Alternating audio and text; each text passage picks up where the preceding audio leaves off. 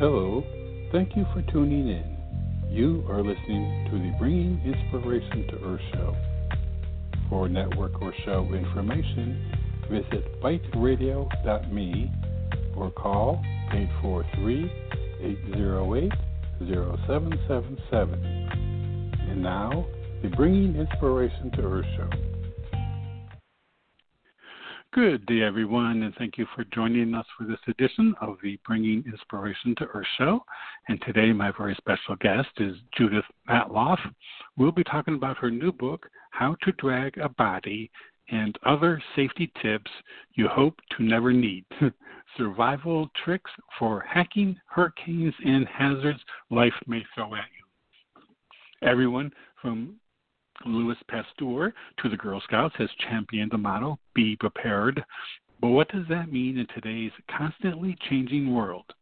In this age of anxiety, when reports of mass shootings, political unrest, threat of nuclear war, devastating natural disasters, digital attacks, and of course pandemics dominate the news, we are transforming our lives and we yearn for some control. We want to make sensible decisions to help keep us on track when everything seems to be going off the rails. We want to be ready to the best of our abilities for the worst that can happen. As a seasoned war correspondent with more than 30 years of experience working in crisis zones and pioneering safety consultant, Judith Matloff knows about personal security and risk management and how to drag a body and other safety tips you hope to never need. She shares her tried and true methods to help you confidently handle whatever challenges come your way. For more information, you can visit Judith's website, which is judithmatloff.com, and that's Judith and then MATLOFF.com. With that, I'd like to welcome Judith to the show. Good day, Judith. Good morning. Great to be here. Thank you. I'm really looking forward to talking with you. I enjoyed reading your book. You have just the right amount of humor, in dealing with these situations. And I think, and we'll talk a little bit about that later. But one of the things I read in the book is that, first of all, that when it came to your experiences out in the field, that there was a point in time when you thought some simple homework and forethought things could have operated a little bit better.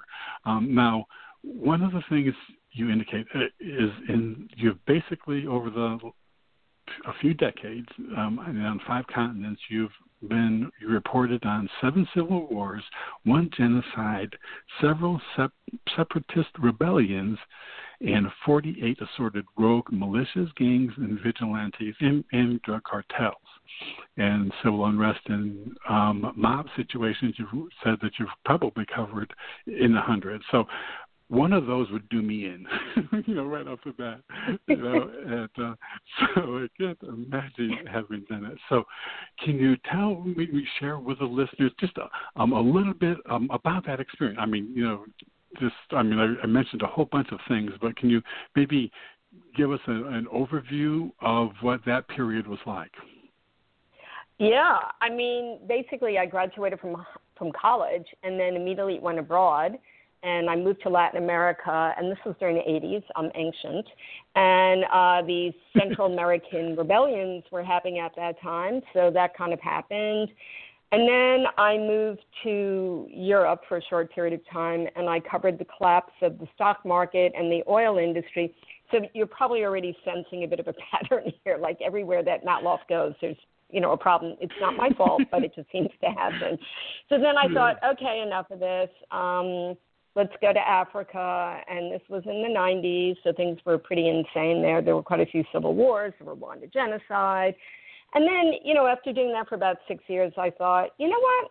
I really want a quieter life. So I spoke to my foreign editor, and I said, can I have a job where I just basically sit at a desk and interview diplomats? And he said, absolutely. Why don't you go to Moscow? Moscow was having a financial boom at the time. Democracy was there. As soon as I got there, sure enough, the financial crisis happened. The banks collapsed. The Chechen civil war started again. And then I thought, okay, this really is enough. So I came back home.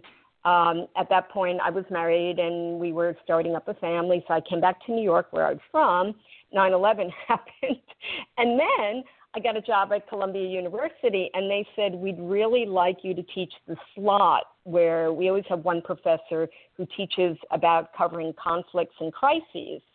So I said, yeah, whatever. But the problem then is, you kind of have a brand. So then I've spent the last 20 years going to crisis zones teaching people. So, there I am. So if you ever are in a car with me, you want to move and go into another car, something might happen. But I can't imagine of anyone being more prepared if I was going to be with someone. So, well, that's the thing. That's kind of the genesis of the book, which was when I first started doing this a million years ago. We in the media industry did not have safety protocols. People didn't wear bulletproof vests. You just got on an airplane. Your boss would call you at like 3 a.m. and say, oh, there's a coup going on. Just get on a plane. You'd get there. In my case, I knew nothing about conflict. I didn't even know how you're supposed to duck when you're under fire. I mean, I was that ill prepared. And, I began to think while doing this over the decades that, this is not a very smart way to do my job. So I started coming up with safety protocols. And then when I moved to New York and started teaching at Columbia University 20 years ago, I started training people actively. And then, so I wasn't prepared at the beginning, but because of these dreadful situations I kept finding myself in, I thought, I really have to come up with planning. And it really served me well with the current pandemic because I actually was fairly prepared for it. So, my call out to everybody is be prepared. Yeah. So now, when it came time to put this book together, one of the most important aspects of writing the book is selecting the title. And I just kind of want to get this out there to begin with. The title of your book, How to Drag a Body. So is there a proper way to drag a body? There is. And first, I just want to make clear to the listeners that we're not referring to dragging someone who's expired. We're talking about a live person. And the most critical thing is to secure the head and the neck and make sure the person is stable so that you don't end up causing more harm if they have broken bones or internal injuries. So what you want to do is keep them face up, secure them. You either lay them flat, but you keep the head. You could cradle the head, or you put your arms under you put your arms under the armpit, and so that the person's neck and head are very, very secure, and then you drag them. But if the person is vomiting, you don't want to do that. You want to roll them over on their side so that they don't choke. Wow. I feel more parented. So, that's one of those things that, like the title, you hope to never have to use. But, exactly. That could happen. That could very happen. Well, it could. And, we make it a major part of our training because let's say you're just walking down the street and there's a car accident. It's going to take a while for the emergency responders to arrive. But you could save that person's life and stabilize them. Let's say the car is burning or they're, whatever, they're hanging out of the car at a very precarious angle. You want to get them out of there and into a safe place, not where there's incoming traffic, and then wait with them until the emergency responders arrive. Another type of circumstance where that could happen would be an earthquake, where, maybe some rubble fell on somebody and their legs are shattered. Or let's say somebody has an asthma attack in the middle of a hurricane. Or even, and this is really the one where it's so critical where you really can save a life. Let's say there's a shooting, it could be at a kid's school, or you could be at a concert, or you could be at, the Boston Marathon, like what happened several years ago. Mm-hmm. What happened was bystanders that knew how to drag bodies as well as apply pressure to staunch bleeding saved so many lives until the medics could arrive. So it's really, you just never know, and it's always good to be prepared.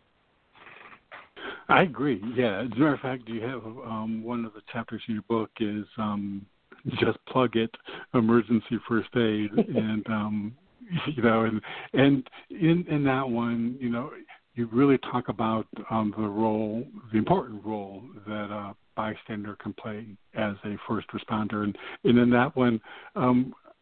Just to give the listeners an example, would you mind sharing the story about Tina, your friend Tina, and you know, which was a story in that first aid section, and the Heimlich? Yeah, absolutely. This is a friend of mine who has been in the most incredible war situations. She was taken hostage in Somalia. She was riding in a Jeep in Kashmir, and it overturned because the brakes went out, and her leg was shattered. This woman has survived. She's been in crossfire so many times she probably couldn't even count it. She now works at Time magazine. So Tina was just, you know, like a lot of correspondents, she knows how to administer first aid. So she was just walking down the street in New York City on 34th Street, right outside Macy's department store, and a woman was choking. And there was a big crowd surrounding the woman. Everybody was panicked. Everybody was like, somebody do something, she's choking. They called 911 to get, you know, the police or the fire, you know, the medics in. They hadn't arrived yet, and Tina said, everybody move aside. First of all, stop shouting, calm down, it's all going to be okay. She told the woman, calm down, I'm here to save you. She gave her the Heimlich maneuver, a big chunk of hot dog, you know, flew out of the woman's mouth, and the woman was fine. And it's just one more example of a 4-hour medical first aid training can save somebody's life. Yeah, very much. And by the way, your illustrations in the book, you have illustrations at the beginning of each chapter. I had one of her spitting out the hot dog was a really good one. So I just, you know, it's kind of funny. You know, as you turn the page, to see this illustration, and the first reaction is laugh. You know, and then he kind of sets the tone for the story. So anyway, I enjoyed that. Yeah. One. You know, now, with the cartoonist. I've never actually met her. I admired her work in the New Yorker magazine. And what I did is I just loved her work. I'd been, seeing her work for ages in the magazine. I simply emailed her and I said, I love your work. Here's a copy of the book. You know, I'd love if we could work together. And she got back to me in like 2 seconds and said, yeah, we're on. We actually have not met, but we would wow. But we were like so on the same wavelength. She's just hysterically funny, and I would write to her and I'd say something like, I'd really like a picture of a bunker, you know, like a shelter in somebody's house. Let's say there's a tornado shelter. Could you put a llama in there? And then she'd put a llama in there, but then she took it like 2 steps further. She put a parakeet. She put a bunny. She put a dog. She put a cat. She put like I think there's a tortoise in there, and it's just so much fun working with a visual artist when you're a word-oriented person. It's just so thrilling to see somebody execute your vision in a different format. Yeah, that's fun. Yes, she did a wonderful job with that. So now we're going to talk a little bit about some of the items in the book, some of the topics. But before we do, what would you say to the listeners who feel that, I'm never going to confront, I'm not like Judith in any way, that I'm not going to be seen it. Why would they want to read a book of where they, aren't going to necessarily run in those kind of situations? Well, my argument would be you might run into them. I have a whole section on natural disasters. So even if you don't live in a tornado area, a traditional tornado area, they can occur. For instance, there was one in New York City a couple of years back, and it blew off a bunch of roofs from houses and damaged cars. And, with climate change or, whatnot, we're seeing far more severe hurricanes than before. Where, the big one is expected at some point in California. The wildfires have been getting out of control the last couple of years. So there are so many circumstances where we don't anticipate that something could happen. Let's say, I have a whole section on sexual assault and sexual harassment. 1/4 of all women who go to college at one point are sexually assaulted. either by somebody you know or somebody they don't. That's a striking figure. So that's obviously a skill. You hope it never happens to you, but you want to know how to deal with that situation or the risk of it to prevent it from happening. I have a whole section about hacking of bank accounts and mobile communications. As we saw with the Target and the Equifax breaches, hacking happens all the time and people's accounts are drained. So, there's so many circumstances we don't anticipate it, but if we're ready, we can deal with it when it happens. And look at COVID-19. I mean, who ever thought there would be a global pandemic on this scale? And yet there are ways to prepare for something like that. Yeah. There was obviously some people thought so, and some people did some preparation, and and also one of the things, in addition to those specific instances possibly happening to you, I think, because as I was going through and reading the book, you kind of take people through a questioning process, for, what questions to ask, what things to consider. And to me, it seemed, as I was reading on, that my mind was working in a processing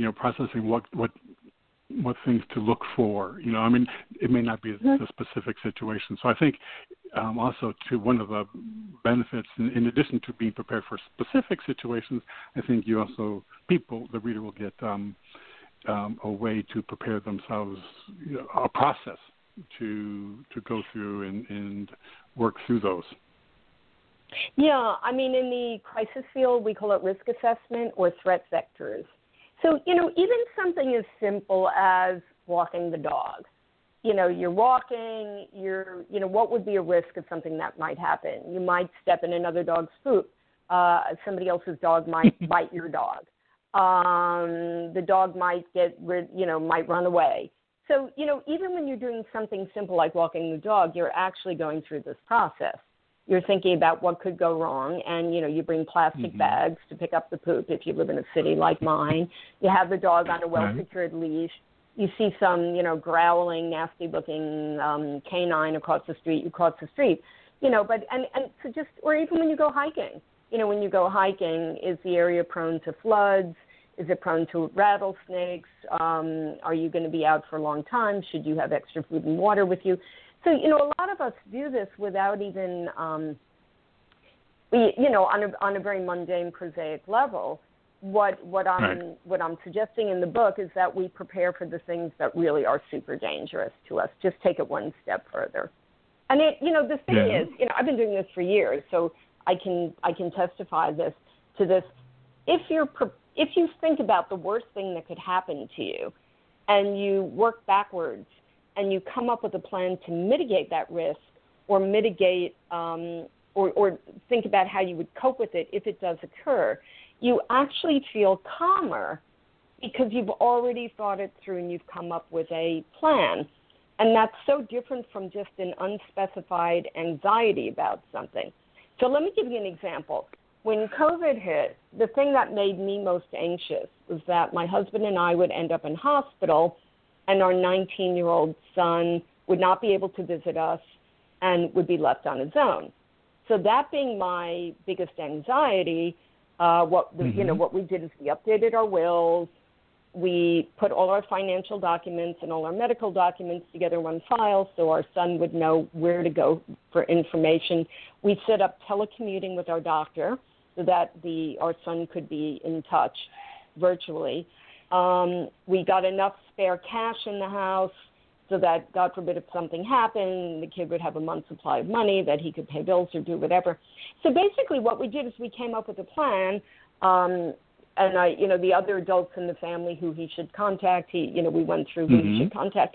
And it just made me feel less anxious. It's like, I don't want to go to hospital. I don't want to get COVID. But if I do, and here in New York, your family couldn't visit you during the height of the pandemic. Right. So, if that horrible consequence happened, we knew at least the kid would be taken care of and that he would know what to do. And it gave me so much peace of mind. Yeah, that would be, it sounds like a logical way to be prepared for that.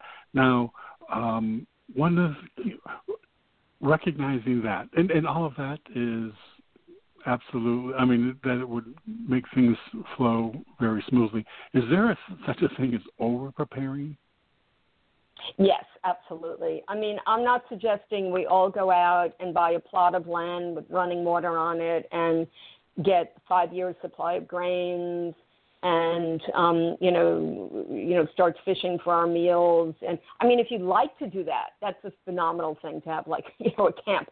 But no, I'm not suggesting that we do that at all. Just do it within reason. What I'm suggesting is just think about what makes you anxious and then come up with a plan to deal with it. But don't go super overboard. Like all the people that rushed out and got bales of toilet paper, that really wasn't necessary. You didn't need 4 months of toilet paper. It was really interesting, the toilet paper thing. I think somebody should write a PhD thesis in psychology about this because it's a respiratory disease. But it was funny how people were so panicked about toilet paper. So that's an example of going overboard. People who got 6 months supply of pasta, that was going overboard. I would say, if you're worried about a natural disaster or a lockdown, plan for maybe 2 weeks, maximum a month, but don't go beyond that. Yeah, that's good advice because that toilet paper thing was just odd. I mean, it was just very very strange. Now one of the things I had made a side note. Earlier you mentioned natural disasters, and another one of the funny ones in your story, again with Tina, was talking about having like 3 C's: cash, communication, electronic communication, and clean underwear. And I just, that's one of those things that where, whenever it comes time for a natural disaster, I think I'm going to be thinking of Tina and what would Tina do. So, like when it comes to natural disasters, I mean, those are things you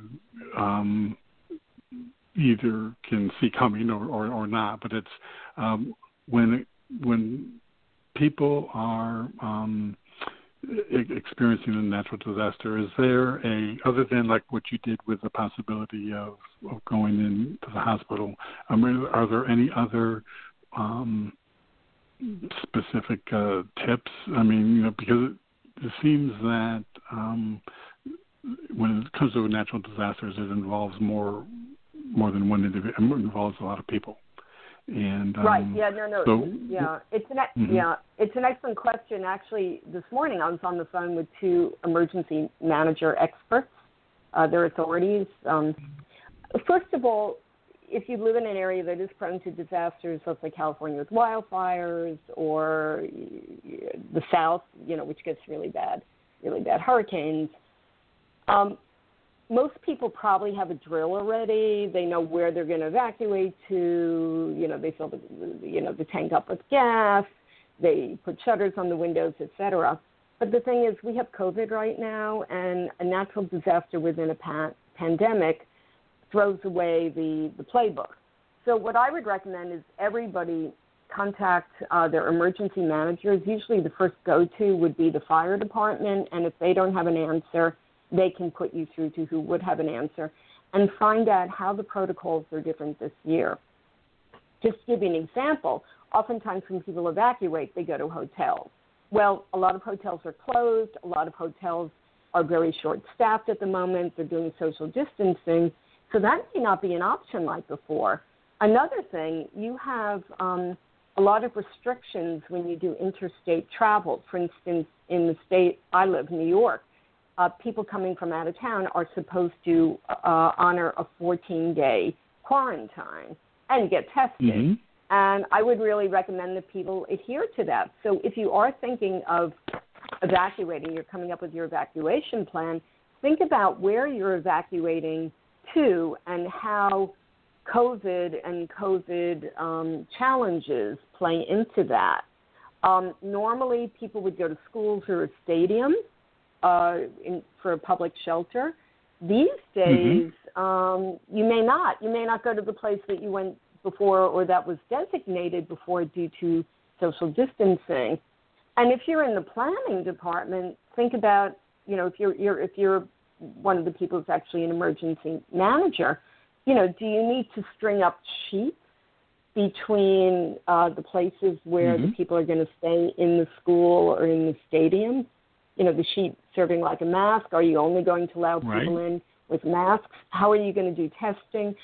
So, again, if you think about all this stuff beforehand, when it happens, you already have a plan. Yeah, that's everyone had better take a look at that because I'm in South Carolina, so with the hurricane season, I've actually gone through a couple already that have been quite disastrous, but we that was not in the days of COVID, which is like you said, it kind of throws everything, redefines everything. So. My goodness. Well, I want to take just a quick break, Judith, and I do want to invite listeners, if you would like to call in and ask any questions, you can call in at 619-789-4359. And for those listening live in the chat room, if you have any questions, feel free to pose them there. And then when we come back, Judith, there was a term that was used in your book, a term used by psychologists called planful problem solving. I thought that was interesting because right now people are running into a whole bunch of problems. So maybe we could talk a little bit about what that's about, okay? Absolutely. Great. Everyone stay tuned. We'll be right back after this very brief break. Hello, this is Robert Sharp. I want to thank you for joining us and hope that you are enjoying today's show. Just a reminder that we have a wealth of information and resources available on our website, biteradio.me.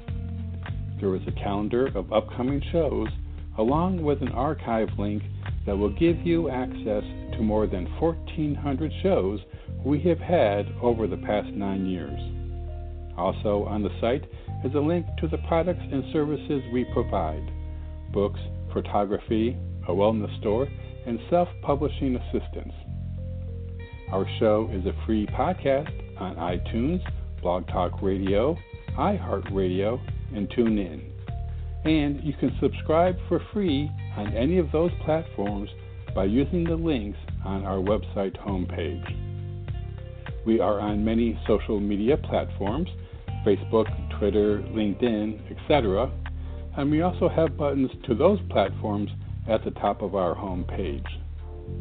Our website, biteradio.me, has much for you to explore and enjoy. I also very much appreciate you supporting our guests, and especially today's guest. And now, back to the show. Okay, everyone. Thank you for staying with us again today. My special guest is Judith Matloff, and we're talking about her new book, How to Drag a Body and Other Safety Tips You Hope to Never Need. Survival Tricks for Hacking Hurricanes and Hazards Life Might Throw at You.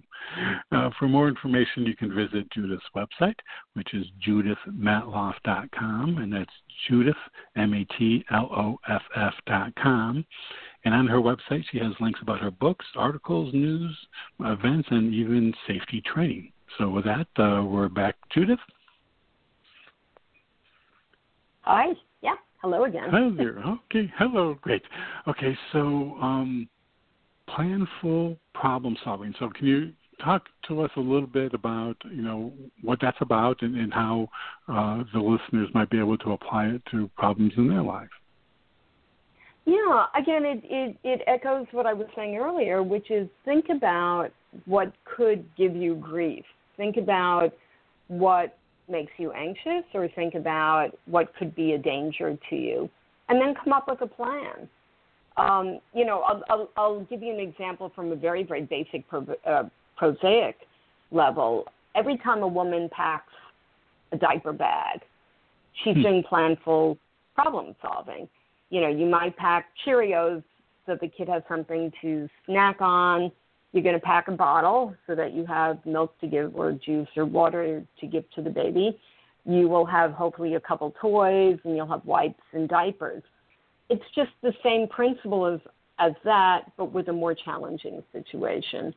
So, for instance, to give you an example of something that we did, when the coronavirus hit and New York became the epicenter, every member of my family was actually out of the city. My husband was on a business trip in Europe.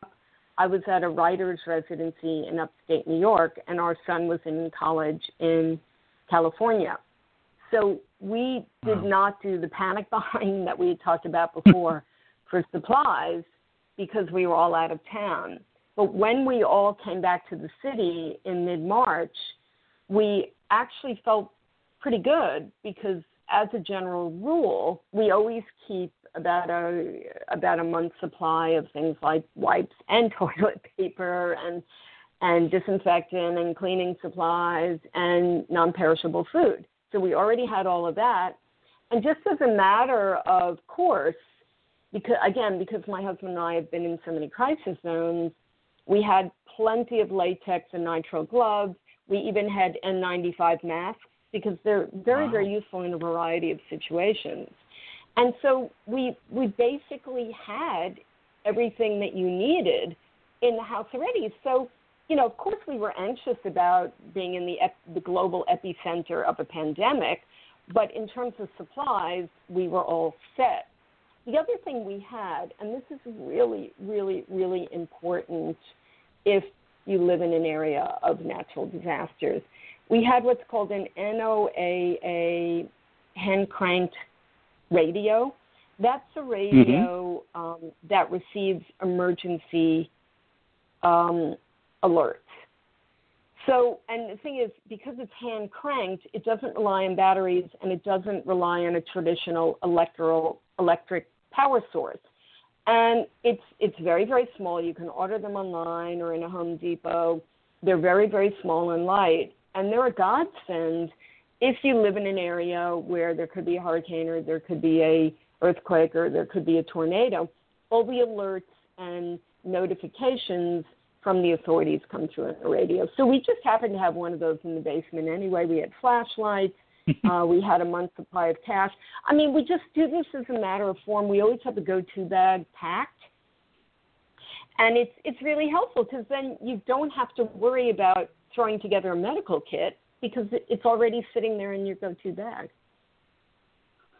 Well, that's wonderful. That is excellent preparation. And so and I had learned my lesson about the crank radio when going through a hurricane, and lost power at the house, and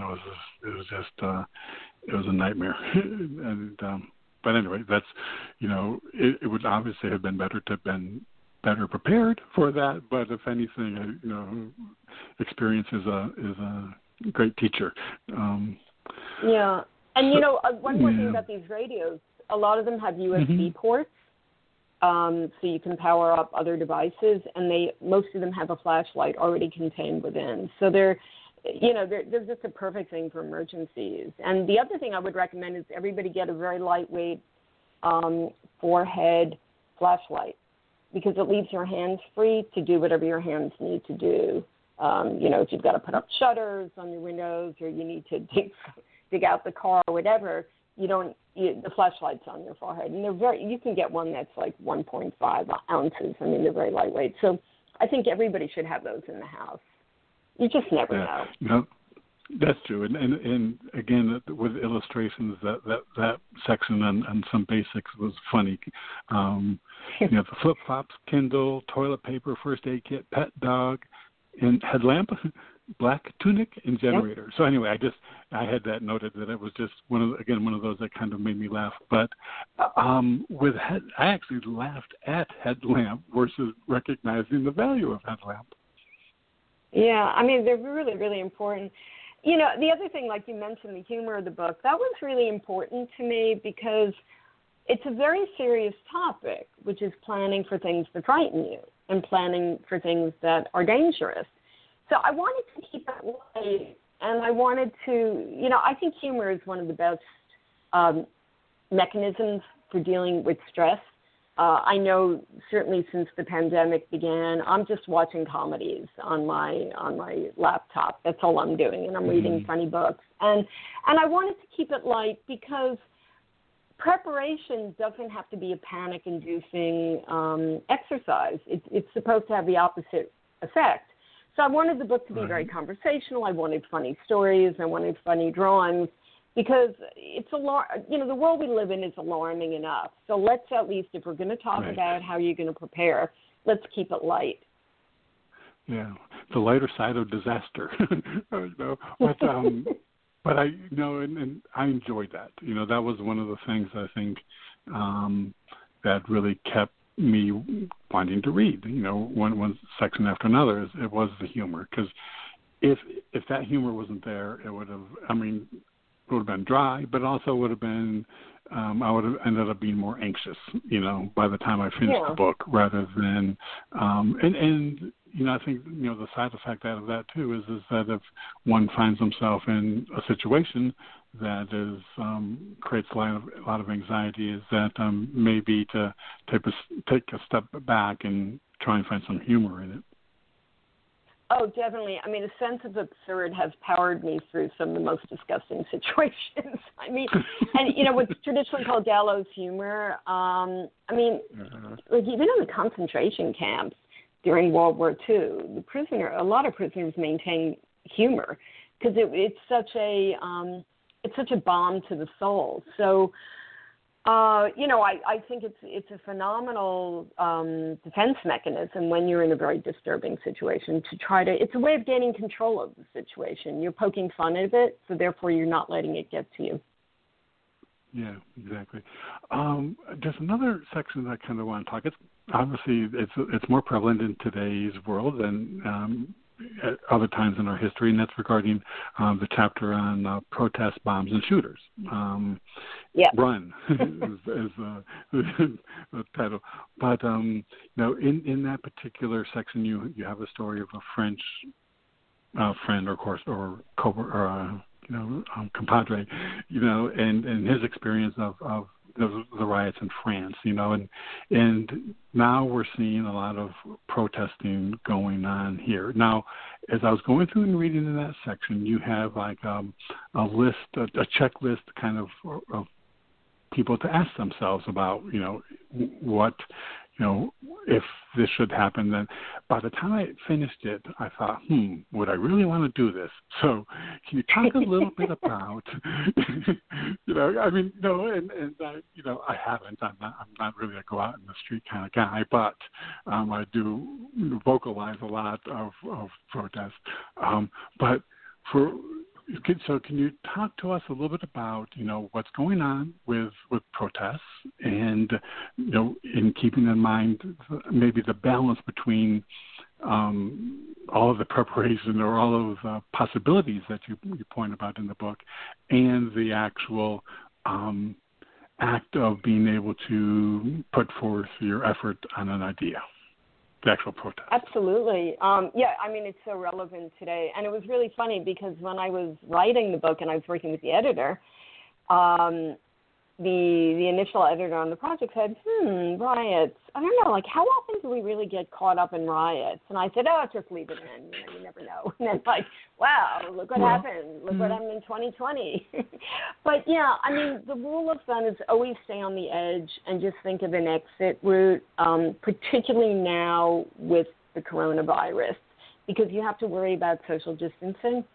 And if you stay at the back of the protest or better on the side, you can just pull away and you can keep your distance from people.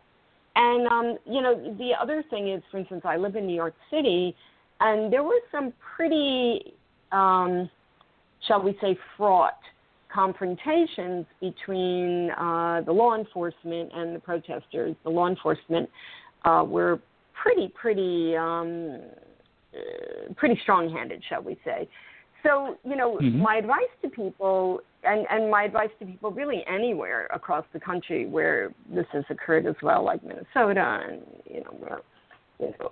is the most common form of crowd control is usually tear gas. So if you're going to a demonstration, do research ahead of time and find out how law enforcement behaves, what tactics they adopt to try to control a crowd. And then, if they use sound cannons, you want ear protectors. pretty much everybody uses batons. They hit people or they use tear gas. So with that in mind, you should probably wear like a bike helmet so that, in case you get clobbered on the head. The other piece of advice for the tear gas would be get eye protectors, goggles, don't wear contact lenses, and bring water that you can flush your eyes out with. And try to cover as much of your skin with, let's say, long-sleeved pants and long-sleeved shirts so that you'll be less likely to come into direct contact with the chemical. And the other thing I would recommend to everybody is always go with a buddy. Don't go with too big a crowd in your circle. Like, don't go with 5 friends, because if things change very quickly, it's very hard to make a decision. Go with 1 or 2 other people, and that way if one of you gets into trouble or faces a really bad situation, the others can call for help. Wow. Yeah, those are excellent points. And again, I don't know how much that would drive me to want to experience that, but it is important to be safe. And I appreciate people, going out and expressing themselves, their opinions freely. So, and again, though, like you say, in the time of COVID, it's just an additional layer of consideration. Yeah, and I would recommend, carrying extra masks, because if there is tear gas, your mask will get contaminated. And you also might want to hand them out to other people around you. So if they're shouting and, they're talking very loudly and they're coughing or whatever, then their mouths are at least covered. But, the thing to keep in mind with the protest is things can shift really quickly. So you can be the most peaceful person in the world and you can be surrounded by a very peaceful person. But if 1 or 2 people get very confrontational and start provoking law enforcement, or law enforcement, for whatever reason, is very adrenalized and they're just getting pissed off, things can change within seconds. So again, it's another case of just being prepared, planful planning, just in case. Yeah, exactly. Now, we're not going to go into some of the other topics, but I just want to let the listeners know some of the other ones that you have in your book. Give Me Sheltering, Hunkering Down During Disaster, When Disaster Strikes. Like you mentioned earlier, the Me Too and rape, online harassment and stalking, and That's a Hack, electronic security. But the last chapter I kind of want to explore a little bit, and that's the chapter is called Mental Armor, Emotional Resilience. Can you talk a little bit about what emotional resilience is, and is this something that we want to build, and how would we go about doing that? Yeah, it's an excellent question, and it's I think it's on everybody's minds now. We're living through a very, very stressed time, and I personally don't know anybody who has not been emotionally shook up by the pandemic and what it means. People are losing their jobs, they're losing family members. Now, parents are very anxious. What will school look like? For those of us who've been on lockdown, that's obviously created challenges in itself. And the best way, I think, to deal with this kind of anxiety and emotional distress is, first of all, to acknowledge that it's very, very normal to feel shook up in an abnormal situation. So normalize to yourself your emotions. And I think a lot of people have trouble accepting that they're having trouble being productive, and they're anxious a lot and they're depressed, but that's perfectly fine. And you have to be good to yourself and cut yourself a lot of slack. The other thing I would say is that try not to project too much into the future, because we really don't know what it's going to be like. For instance, we're waiting right now in my household to find out whether my kid's college is going to reopen. So we're basically trying not to think about it until we get the answer on Friday. Because if we think about it, we start coming up with all sorts of weird scenarios and we start getting anxious. So we kind of have a pact in the house. Let's not talk about it. Let's not think about it. Well, we can talk about it, but let's not project. We're going to wait till the decision comes on Friday, and then we're going to make a plan. And, I think for a lot of people, just getting through the day is enough. So if you're really, really worried about the future, just try to come up with some kind of a routine and a plan day by day. It's a lot easier to think, okay, it's 2 o'clock in the afternoon right now. I've got to make dinner at 6. Then I'm going to watch a really nice video at the end of the day because you want to treat yourself at the end of the day. Or maybe I'm going to finish work at 6, make dinner for my family, go for a run, whatever. But just try to compartmentalize everything and live more in the moment, and it makes it more manageable. The other 2 things which are absolutely critical for emotional resilience is social support and social contact. And I think, certainly the social isolation of the lockdowns has been very, very tough for people. And I think, the human spirit is very indomitable and quite, we have good instincts. So I think all the Zoom cocktails and, group chats that people are developing at the end of the day are a perfect example of emotional resilience. People are reaching out in the only or best way that they can. And surround yourself with people who make you feel good. Check in with them regularly. It's that social contact that will get you through the most. And finally, take care of yourself physically. It's really important to get exercise. It's absolutely critical to eat well and, most importantly, get enough sleep. Because if you're physically in good shape, you're going to have more emotional resilience. So, these are things, and this situation isn't going away soon. Even if they find a vaccine, there's going to be a lot of readjustments. So we're in this for the long haul, and just try to get through the day or get through the week. Yeah, I agree. And in the idea of living in the moment, when we plan, obviously, a lot of us have been kind of conditioned, to plan, at least a few days or a week or a couple of months. It's been our process for kind of mapping out what's going to happen for our life. And now with not being able to do that, it seems that we're having to deal with like a control issue in a way, that things yes. that what happens. So, and I know personally a lot of folks who have control challenges, that they are, and so this is really throwing them into a tizzy. And yes. So recognizing that, so how, for someone who may be listening, who maybe recognizes that, control is something for them, an issue for them, what are, some ways to, is it maybe just focus that living in the moment? What are some ways for people to kind of recognize with that control issue? Yeah, well, I'll just put it out there. I have, it's very important for me to have control, but it's also important. I'm one of those people. I'm very type A, but okay. But I also, so I'm just putting it out there. I'm with you guys. But what I have found in this situation and many crisis situations is to accept that I don't have control, which can be very hard. And then I try to control what I can.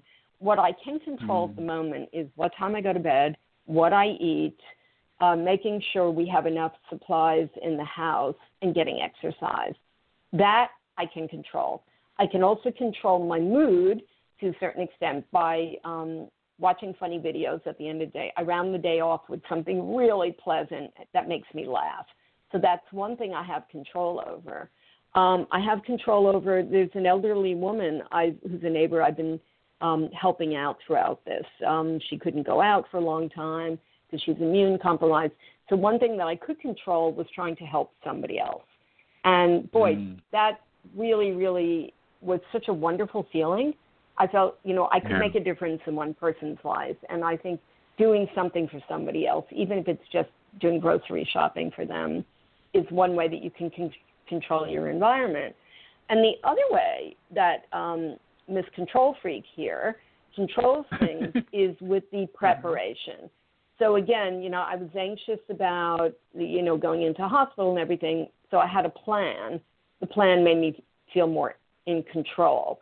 If there is a big storm in New York like Hurricane Sandy again, we're all prepared in the house. And just the act of getting ready for all that made me feel more in control because I had to do an activity. I had to check, like our radio was really out of date. It was so old and worn out. We actually had like a piece of wire surfing as the antenna.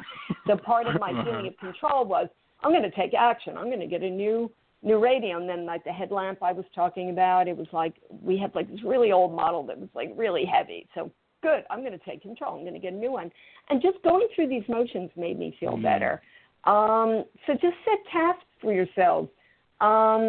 Is there any paperwork that's driving you crazy? Don't put it off. Just do it now. As long as you're taking action on something, it will give you a sense of control. That's great. Yeah, I can see that. And I truly didn't know that was, that you were type A. Like I said, I know quite a few. And it is just a real challenging time for that. Now, luckily, that's not necessarily something that I do like control, but I'm not, control isn't a real big thing for me. I'm happy to recognize there are things beyond me, that I just can't control, and try as I may, I try to just not give that power of things I can't control. Yeah, we do have to unfortunately accept that we're in this insane situation right now. We can't control that. But what we can do is change, or not change, but we can control how we deal with it. And that's massively empowering. It really is, And if you're worried about a second wave and another lockdown, make sure you have all the supply, like stock up on your toilet paper or whatever now, But just, if whatever it is that's making you anxious, try to come up with a plan to mitigate or deal with it, and that in itself will give you a better sense of control. Yeah, excellent. Well, Judith, I really enjoyed our conversation today. I'm sure the listeners got a lot out of it, and I did, and I really appreciate you taking your time and sharing with us. It's great. It was an absolute pleasure, and everybody stay safe and be prepared. Yeah. In your comments about living in the moment, right, the emotional, the social support and contact, and going out and helping others, and then taking care of yourself physically. Those are some very important things that we can leave with today. That would be good focus during this time. Well, I wish everybody luck. It's a hard time, but be nice to yourselves because you're doing the best you can. And in these circumstances, that's important. Yep, absolutely. Well, thank you again for your time, Judith. Now, I noticed you are on Facebook, and so I sent you a friend request there, and so hopefully we can keep in touch, and I'd love to find out what happens next on your journey. I would love that. Great. Take care. This has been a real pleasure talking with you. Thank you, everyone. And everyone, today my very special guest has been Judith Matloff.